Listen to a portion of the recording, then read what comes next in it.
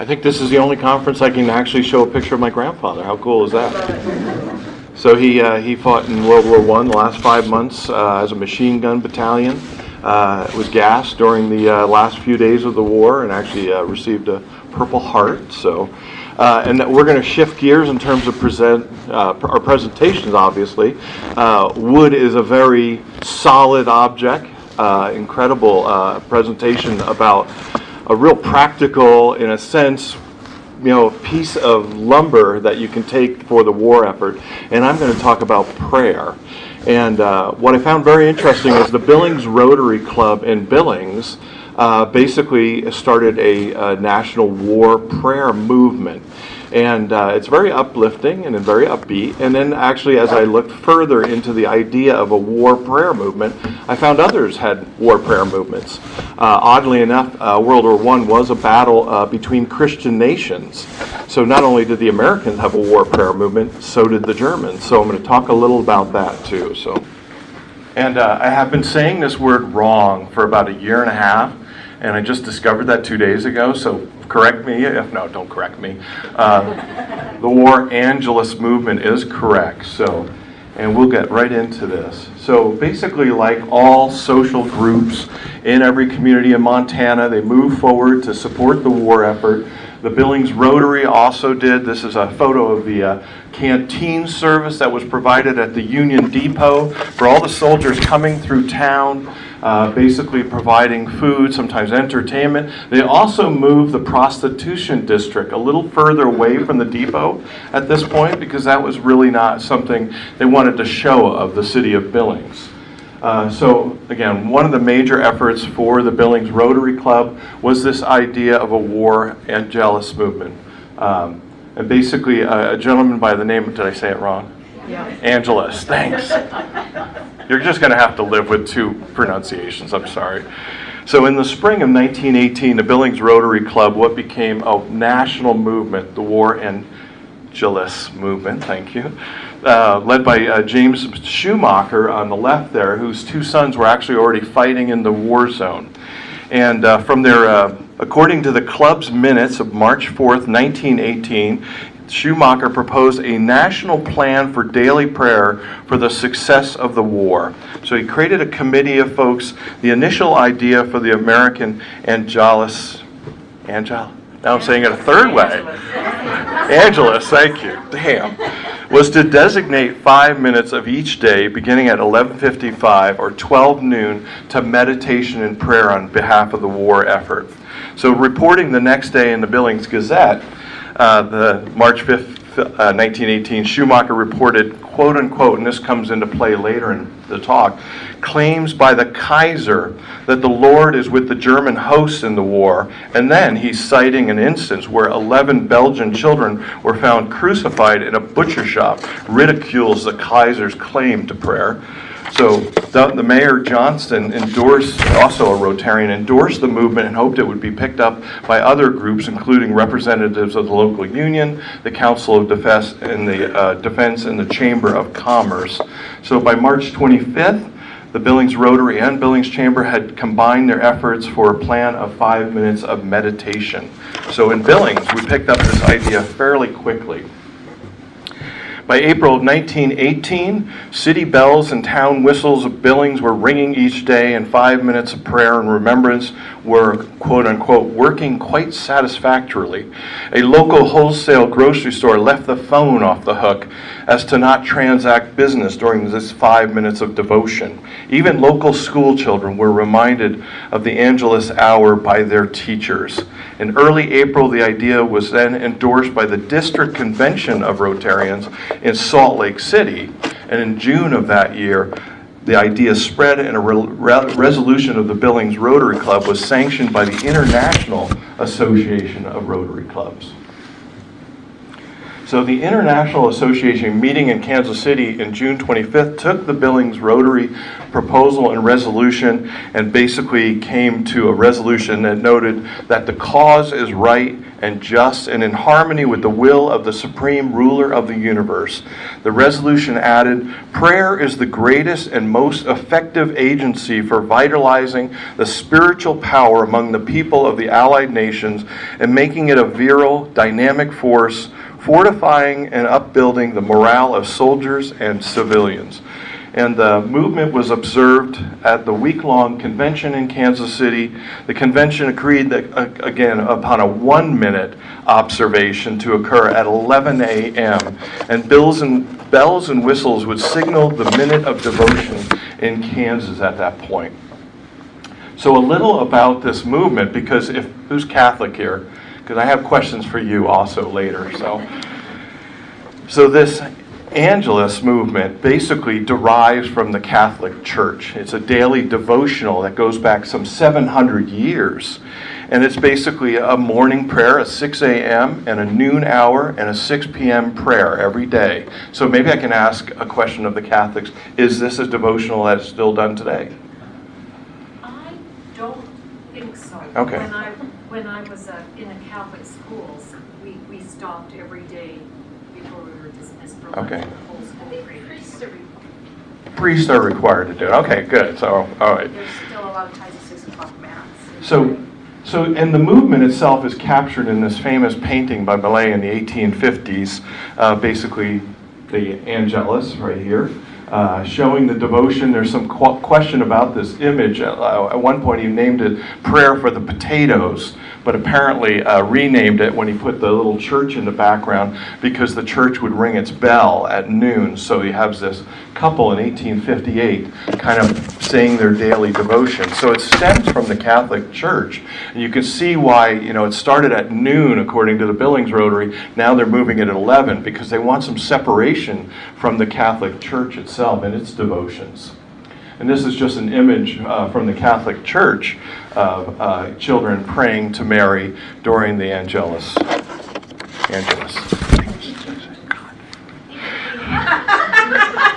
You're not praying. Oh, really? That's true. I'm not really a praying person. Who's ever getting this recording is getting a lot of cussing under my breath here. So this is a Billings Gazette article later on talking about this movement and about it arising. And of course they're using the same Catholic Millet's image, obviously from 1858, to talk about this movement by Schumacher and where it would take off, basically, as I said, from Billings to regional to national.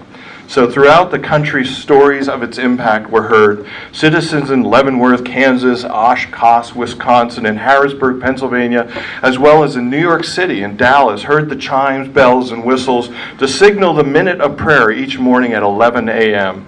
Washington, D.C. and St. Louis, two of the largest cities to adopt this movement, had large double-headed Federal Electric sirens to blast that whistled a penetrating screech echoing over all the skyscrapers at 11 a.m. In Washington's example, it's actually back at 12, to reach every nook and corner to halt the rush of business.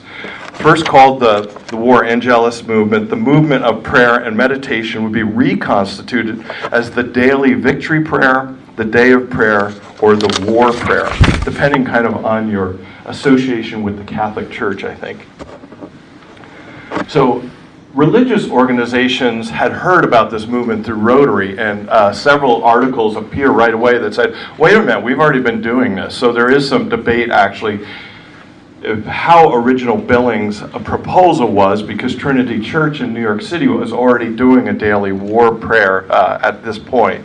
But the mayor of New York City received a communication from the New York City Rotary Club suggesting that the movement be observed every day at 11 a.m. for 1 minute. So as it spread from city to city, it was really primarily the Rotarians that moved it. So that they're the ones who caused the move for it to kind of gain a national foothold. So here's just some articles from Kansas, from Florida, basically talking about taking on this Rotary prayer.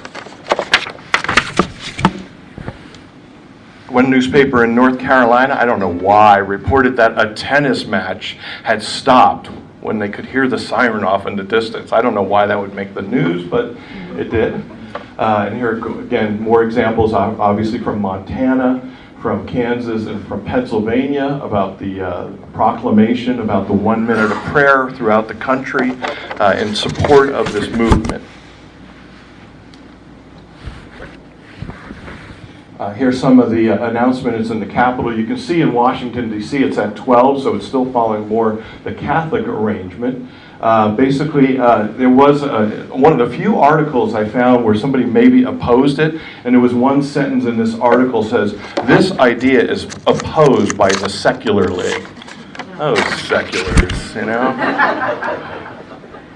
So, and here's some great photographs showing one of the sirens that they used in Washington, D.C. in 19 to announce the minute of prayer to get people to participate. Now, there's some question here in Washington because the federal government is participating, and that's why I think the Secular League was a little concerned.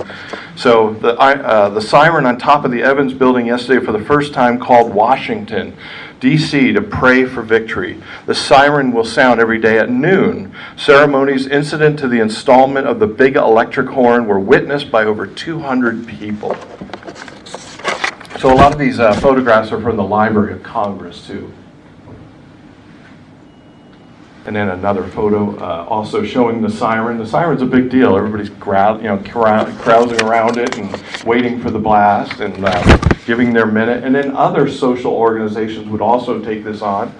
Other patriotic organizations also called for the need of prayer. This is from the Washington Times. Local Citizens Committee kind of taking it on. Again, whether they're borrowing from the Rotary idea that stems out of Billings isn't clear. And then the National Council of Defense in Louisiana. Also, in towns where their bells were being rung at noon, the proclamation from the St. Landry Parish Council of Defense in Louisiana. They proclaimed a war in which they asked the parishioners to set aside 4 minutes every day, starting at 6 p.m. So again, they're taking more the Catholic approach to it. And they argue in this proclamation, all patriotic American citizens should each day humbly bow and petition to the Almighty God to have their noble defenders in this special keeping and to bestow wisdom and guide out so leaders that they may finally lead us to the victory in the righteous cause for which we do battle. And this is where I'm seeing the switch of the name, too. In the Miami Herald, there's this great quote called a war prayer by some communities to not confuse the prayer with the Catholic. E.M. Heavens in the Miami Metropolis summed this up well. He says, "Does the whistle blow at 11 a.m. for the war prayer or does it not? Surely we can spare 1 minute a day for prayer for the boys who are fighting and dying for us. If we can't, we don't deserve a victory over the Germans." The name, the War Angelus, doesn't worry me in the least. I have enough faith in the merciful God to believe that He will not turn a deaf ear to earnest, sincere prayers just because they happen to be called by the wrong name. However, in order to stop the discussion, why not just call it the war prayer and quit fussing about the name?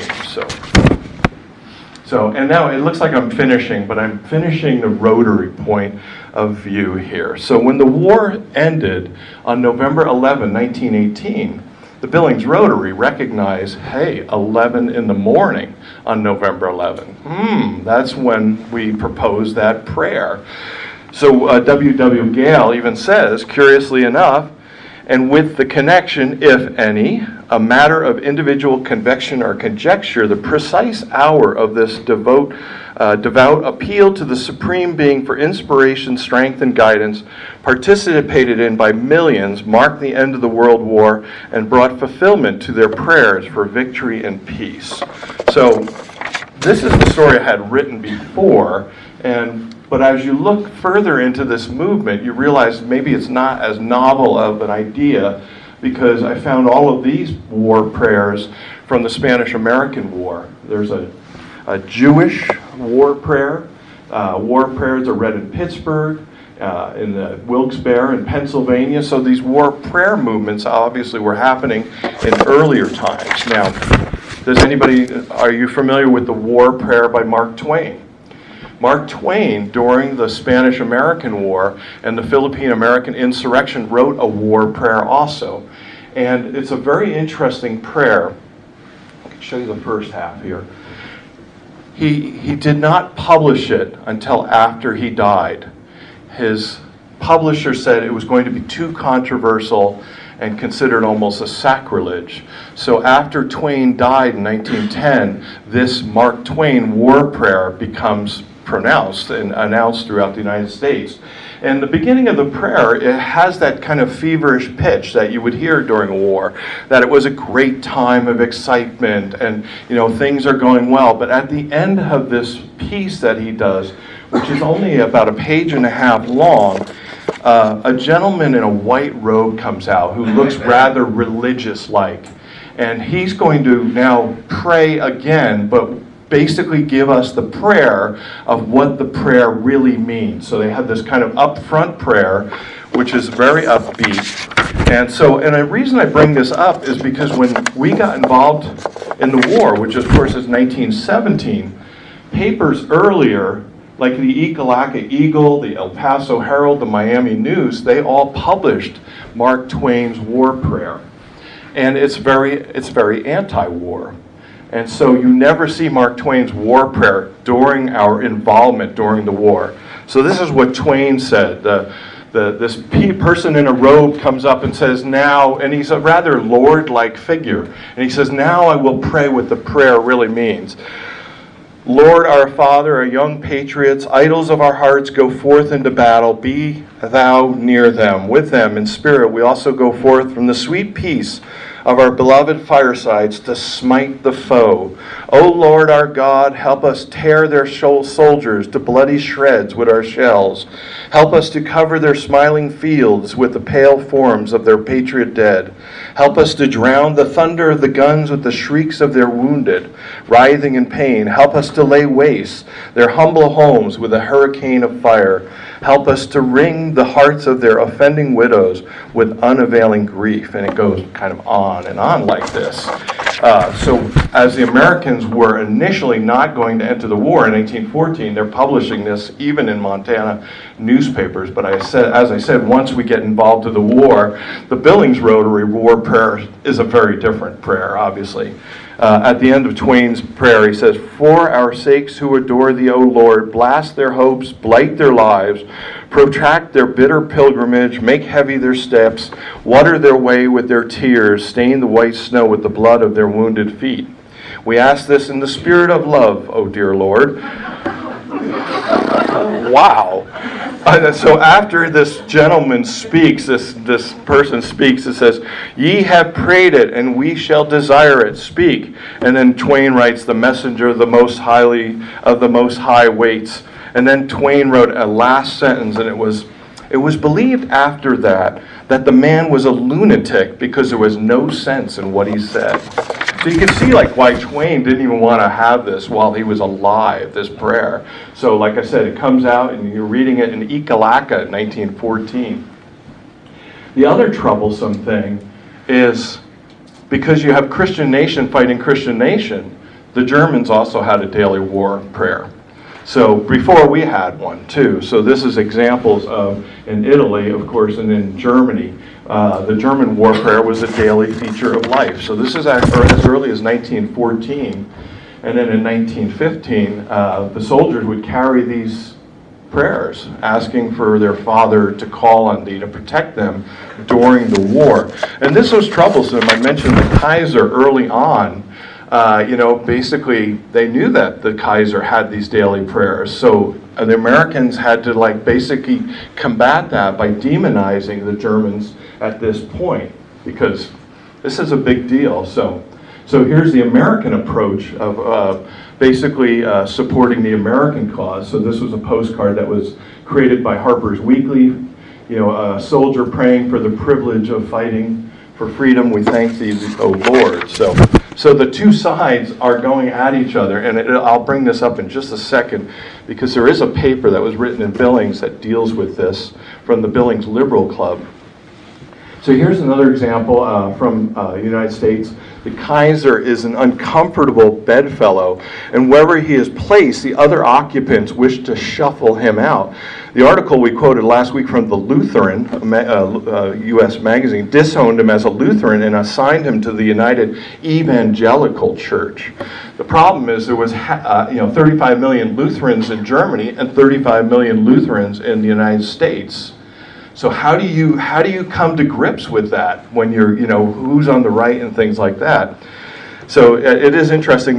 The Lutheran magazine said the church has now disowned the Kaiser as a Lutheran and, like I said, assigned him to the United Evangelical Church, which doesn't sound like a good thing for the Evangelical Church. The Kaiser is neither Lutheran or Reformed. H.G. Wells, in his book, The League of Nations, criticized the church at this point also for not fighting for peace and supporting the cause of the League of Nations. He felt like the church was not stepping up. He said, quote unquote, "It is incredible that neither the Roman Catholic Church, the English Episcopal Church, nor any nonconformist body has made any effort in an organization to forward this essentially religious end for peace on earth." And that's from Wells in 1918. So this is a very interesting piece. One of the speakers was supposed to present on this, which is the Billings Liberal Club, which is a very closeted club as far as I can tell, because the title of the program they gave in 19 was War and the Failure of Religion. It just doesn't seem like, after hearing Elizabeth's Billings Gazette articles and where the Defense Council was, that they would actually want to have that type of title. But this paper was produced in 1918 by Raymond Richards, who oddly enough was the day editor of the Billings Gazette, which I don't think they knew he was writing this at night, you know what I mean? Because of course the Gazette was very supportive in all the activities of the Council of Defense and things like that. And in this paper, it's very interesting. He said, "The one purpose of religion, and especially Christianity, is to promote peace and goodwill among men. And at the present condition wherein millions of men are engaged in this slaughter of one another, it is proof that Christianity has failed utterly. For this is peculiarly a war between Christian nations." And he couldn't resolve that issue in his head. Christianity has not achieved the results or brought returns commensurate with the energy and money expended for the church, meaning by this organized Christianity, nor any particular sect, is a heavily capitalized industry collecting millions of dollars, but there's no other way of testing this but by its results. That's pretty scalding. I didn't see that in the Gazette, I know. So, and then he basically finishes the article because he's not saying religion is bad. He's just saying whatever the tenets of religion for peace and love, they're not being somehow supported between these two Christian nations.